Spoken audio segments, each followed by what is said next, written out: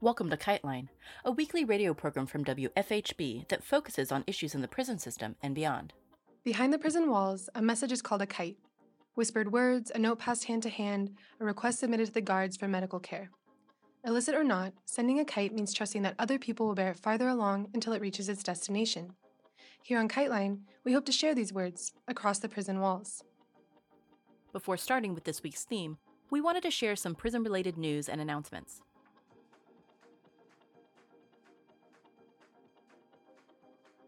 The New York City Department of Corrections has announced that it will no longer disclose deaths of people in custody to the media.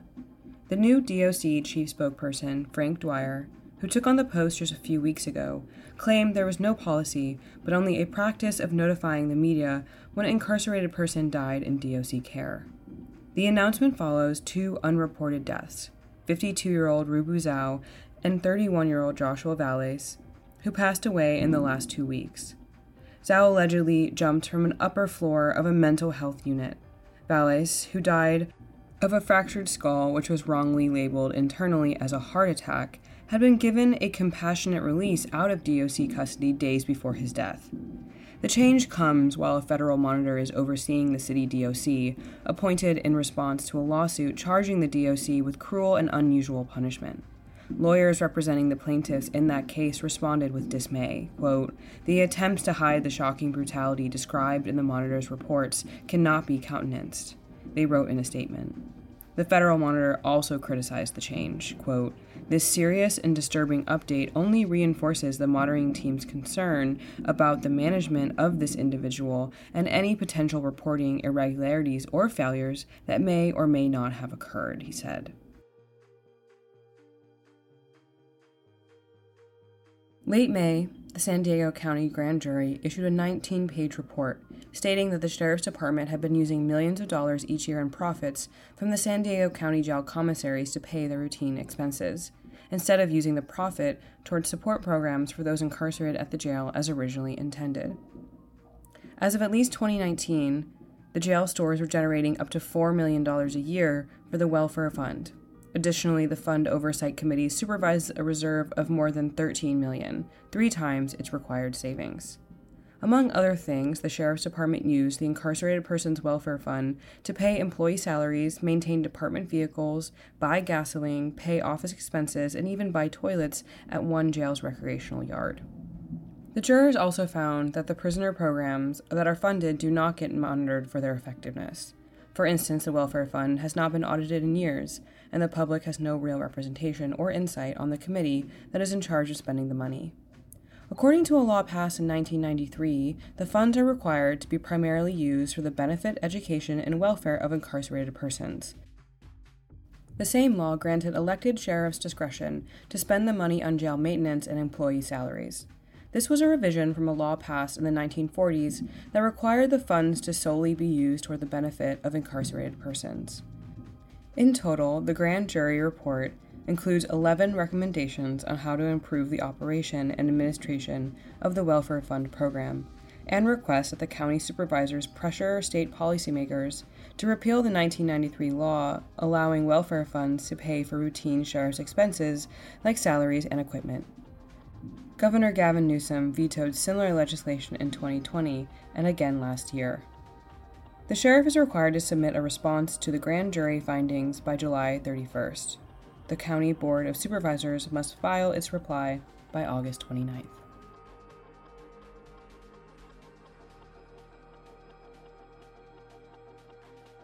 On May 11th, the agency that runs New York prisons, known as the Department of Corrections and Community Supervision, or DOCCS for short, placed into effect a directive that established a stringent, months-long approval process for incarcerated creators to publish their books, art, music, poetry, film scripts, and other writing. The directive also banned payment to incarcerated people for their creative work without explicit permission from the agency. The directive gave prison superintendents the power to block work from publication if the work violated any number of broad rules, including bans on mentioning the author's crime or portrayals of the prisons that could, quote, jeopardize safety or security.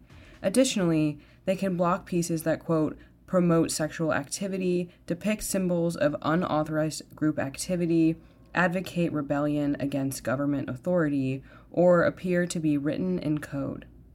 The directive specified that creative works that violate its criteria for publication, quote, will be considered contraband.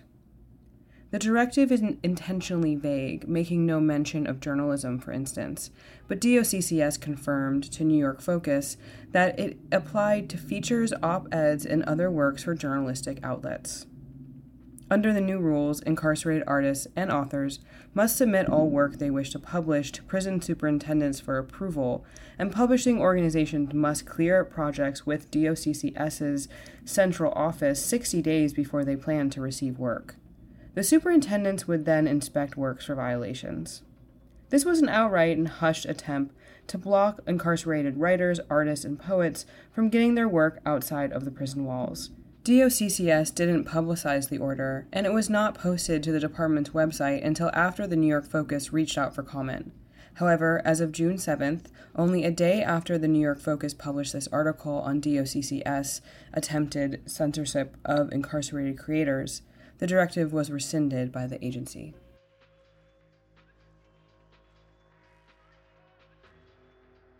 Georgia-based firm Talatrix has created a surveillance system for prisons that embeds sensors in walls that communicate with wristbands to track wearers' locations, heart rates, and contact with other incarcerated people. One jail using this system is the Fulton County Jail, where people sleep on the floors in plastic trays, doors hang off of hinges, water pools on the floor, and last year, one person died and was literally eaten by insects. With the funds granted to ameliorate conditions in the jail, the Fulton County Sheriff's Office has decided to purchase 750 sensors at $350 apiece and 1,000 wristbands for $130 each. James Kilgore, a media fellow at nonprofit Media Justice, calls the new system, quote, a terrifying leap forward in terms of using technology to manage the jail population. This is nothing new. Prisons pioneered the use of CCTV in the 1950s with, quote, no discussion about privacy issues at all. Nor is this limited to the U.S. Hong Kong officials have suggested using facial recognition and robot wardens. Face recognition smartwatches have been proposed for use in the UK. Chinese prisons use emotion tracking technology. Many of the systems have been error-prone, are unproven, or produce inaccurate results for individuals with darker skin tones. Ultimately, Kilgore says, putting technology into a system isn't likely to improve the quality of life within a prison. Quote, we need human solutions, he says, such as policy changes and programs that address issues with the justice system. You can't put this technology into a punitive system and have it be anything but punitive.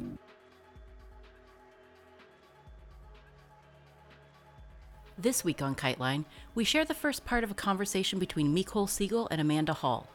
Hall talks to us about her firsthand experience of incarceration and how it led her to her current work in prisoner and reentry support. We'll air the second part of this conversation next week.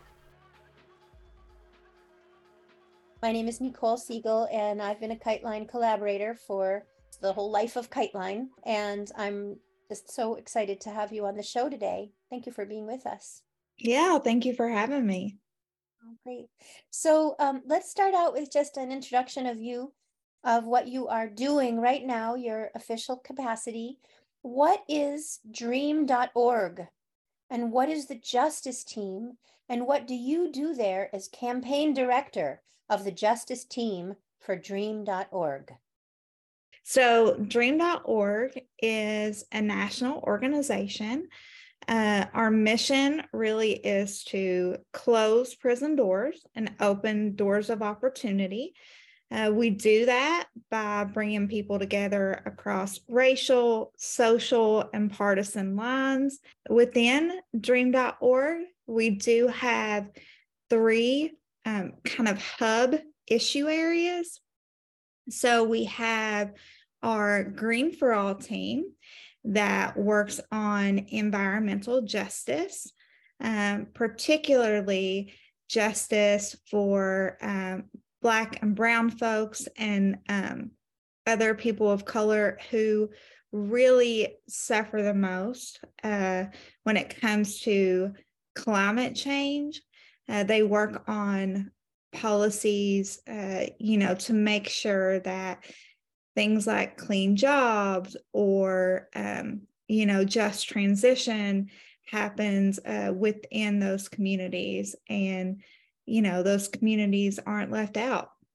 Then we have the tech team, and there, tech is such a big part of our world already and continues to expand and play even a bigger role in our daily life. But unfortunately, what we see in tech, as we see in so many other areas, is that marginalized groups are often left out of those opportunities. So at the tech department, it's really a chance to make sure that people of color, Black folks, other marginalized groups, formerly incarcerated individuals, have a seat at that table and are able to learn tech skills, even inspire entrepreneurship. We do cohorts and programs to, teach folks really important tech skills and even pair them with a job. So that's our tech department. And then, as you mentioned, I work in our justice department. So over at Justice, we work on issues that impact the criminal legal system. So we do this on the federal level, but we also do this on the state and sometimes local level. So over in Justice, I oversee our state campaigns. And our state campaigns, to me, are, just the way that campaigns should be done. The way that it works is within the states that we choose to do legislative work in, we pair up with an empathy leader. So this is someone who has been directly impacted by the criminal legal system. And we work with them and find out what's important in your state. Instead of us dictating and telling them what they should work on or asking them to join a pre-existing campaign, we really listen to the folks that are impacted and then help build a campaign around that they lead from start to finish, and it's really being able to practice those values of directly impacted leadership from start to finish. And, it's been super successful. This year, we worked in 9 different states. We have a couple of legislative sessions that are still going on, but already 5 bills have passed. 5 states have passed bills led by directly impacted folks, like from the start to the finish. So yeah, we just hope to grow that success. Again, as a national organization, of course, we want to make substantial changes to the criminal legal system and pass good policy and decarcerate and make sure reentry is better. But just as importantly, we want to make sure that we are building leaders or empowering leaders that once we're gone out of the state, that the work continues. So that's my gig over at dream.org. I have the pleasure of overseeing. I probably won't even say running because, like I said, these campaigns are led by our empathy leaders, but overseeing and building an infrastructure around those campaigns. Yeah, so that's and on the federal level, we work with the Federal Advisory Council. So it's a group of formerly incarcerated folks who were incarcerated within the federal system. And it looks a lot like our state campaign. They tell us about the things that really impacted them. They work hand in hand with us on our federal issues, and push policy and meet with lawmakers. Right now, our big priority is the Equal Act in Congress. This bill would finally end the sentencing disparity between crack and powder cocaine. So that's some of the stuff that we're working on right now, and how dream.org, how it works. That's amazing. Wow. That is just visionary work. I'm blown away. How does dream.org support itself? What is the funding stream? Yeah, so we are a nonprofit. So we rely on foundational donors, individual donors. So yeah, that's how we do have a C4 arm. So we are able to do some lobbying. It's not a huge bulk of our everyday actions, but even within that C4 world, we have even been pushing and hiring directly impacted lobbyists. We were able to hire 2 directly impacted folks as contract lobbyists in our states this year, and hope to hire even more, because again, at dream.org, we see directly impacted folks in all the work, not just storytelling or organizing, but some folks prefer policy work. Some folks prefer, campaign work. So we just want to make sure that folks are able to join the work and be part of it in any way that, they think suits them the best. And we really prepare folks by having our Dream Justice cohort. So we train leaders across the country in an intensive 3-month-long training, teach them everything from digital organizing to policy work to lobbying, campaigning. And our leaders from that cohort has went on to pass bills, start their own nonprofit. Sorry, I kind of went on another tangent. Sorry about that. That's really fascinating. I know that people are going to want to get involved, and from joining a cohort to donating. So please, this is very interesting and very, very, very interesting. So tell us a little bit about you and what kind of experiences and education you've had that have brought you to the point where you have the training and the expertise to do this kind of incredibly important work. Yeah, absolutely. So I am from Kentucky, Eastern Kentucky, Appalachia to be exact. And I'm formerly incarcerated. I ended up doing time in Kentucky's, at that time, only women's prison. And after getting out of prison, I was finally able to address some of the mental health needs, really address the trauma I'd been through, which is what led me into substance use disorder, which is what led me to prison in the first place. It's just horrible that I wasn't able to gain resources to address that until after going to prison. But so it's not a place where a person can get their mental health needs addressed. We just know that. No, absolutely not. Absolutely not.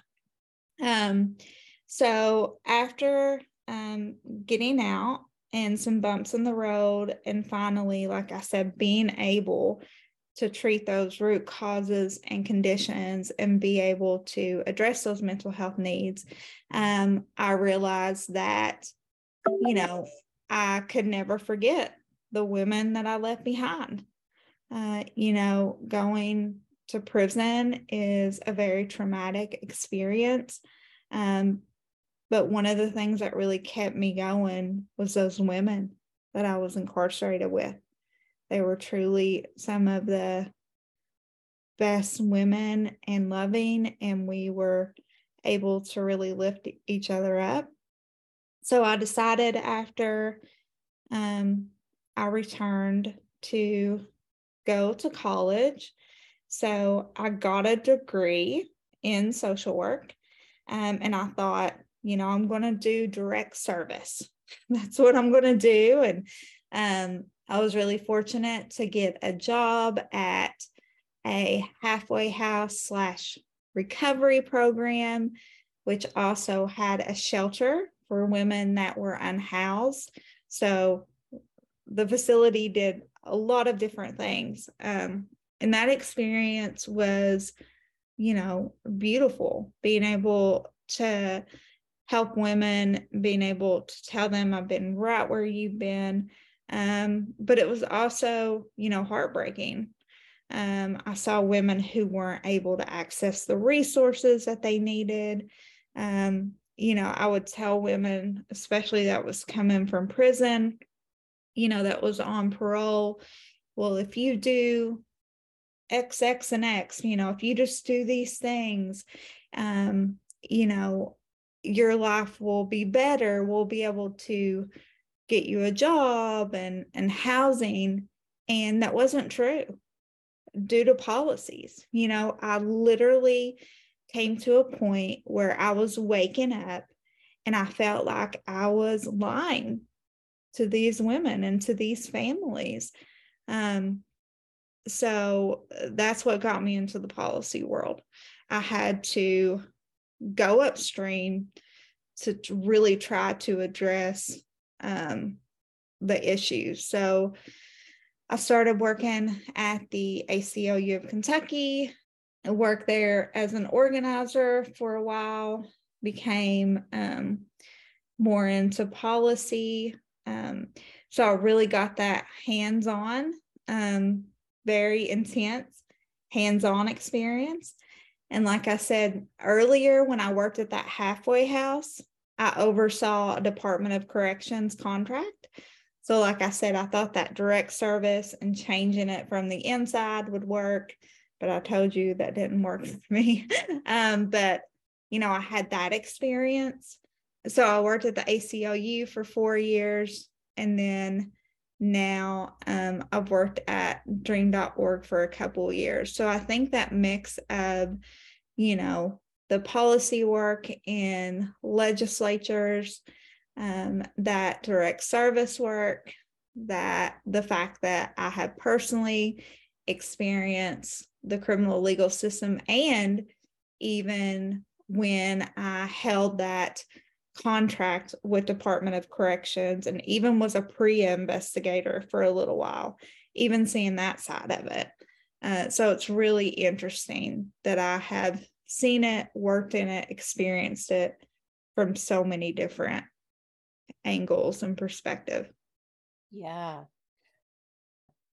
I wonder what it was like to oversee the DOC contract. That must have put you in a bind sometimes. Can you talk a little bit more about that?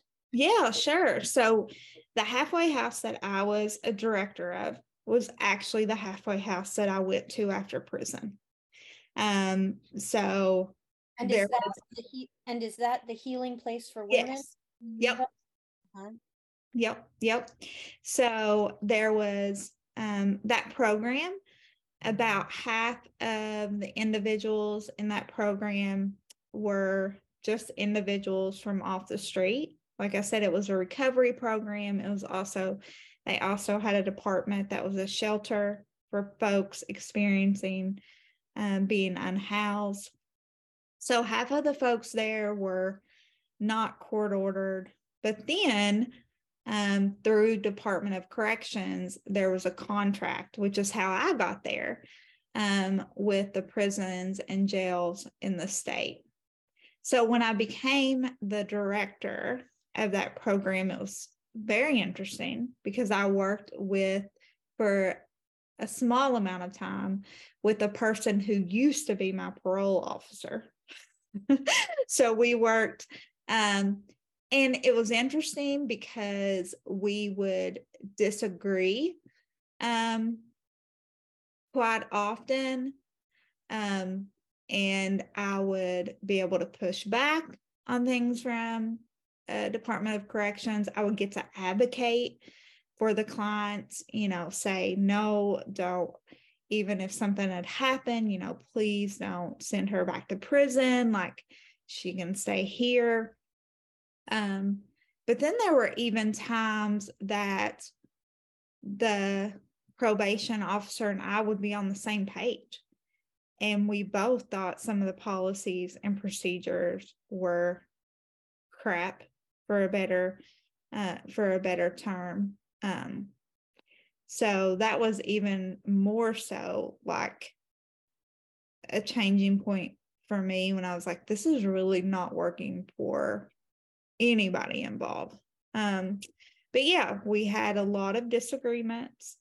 I got angry a lot when women would have to go back. So it was quite an experience. I'm glad that I had that experience, because I was the first woman with a felony conviction that held that position.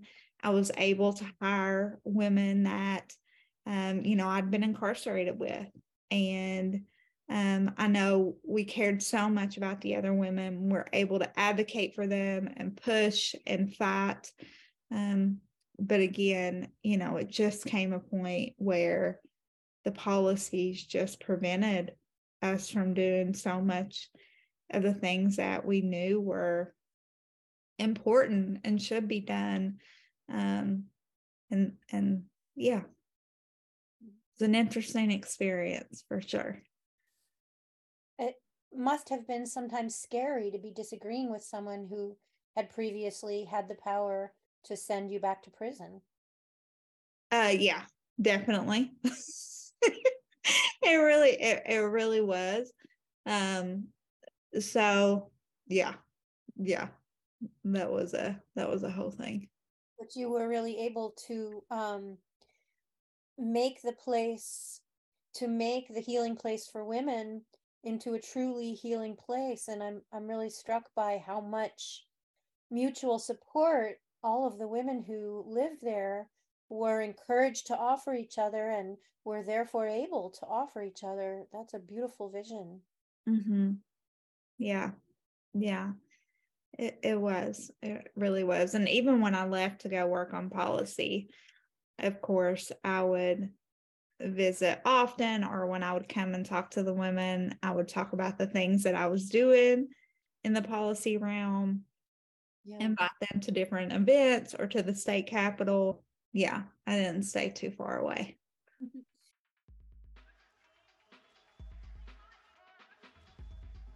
This has been KiteLine. Please reach out if you have a news item we should cover, if you want to volunteer, or just to tell your story. Email us at kiteline@wfhb.org, or send us a letter at KiteLine, care of WFHB, 108 West 4th Street, Bloomington, Indiana, 47404. KiteLine is intended as a means of communication between people across prison walls. KiteLine, WFHB, or any affiliates airing this program are not responsible for the opinions expressed on the show. Thank you for listening.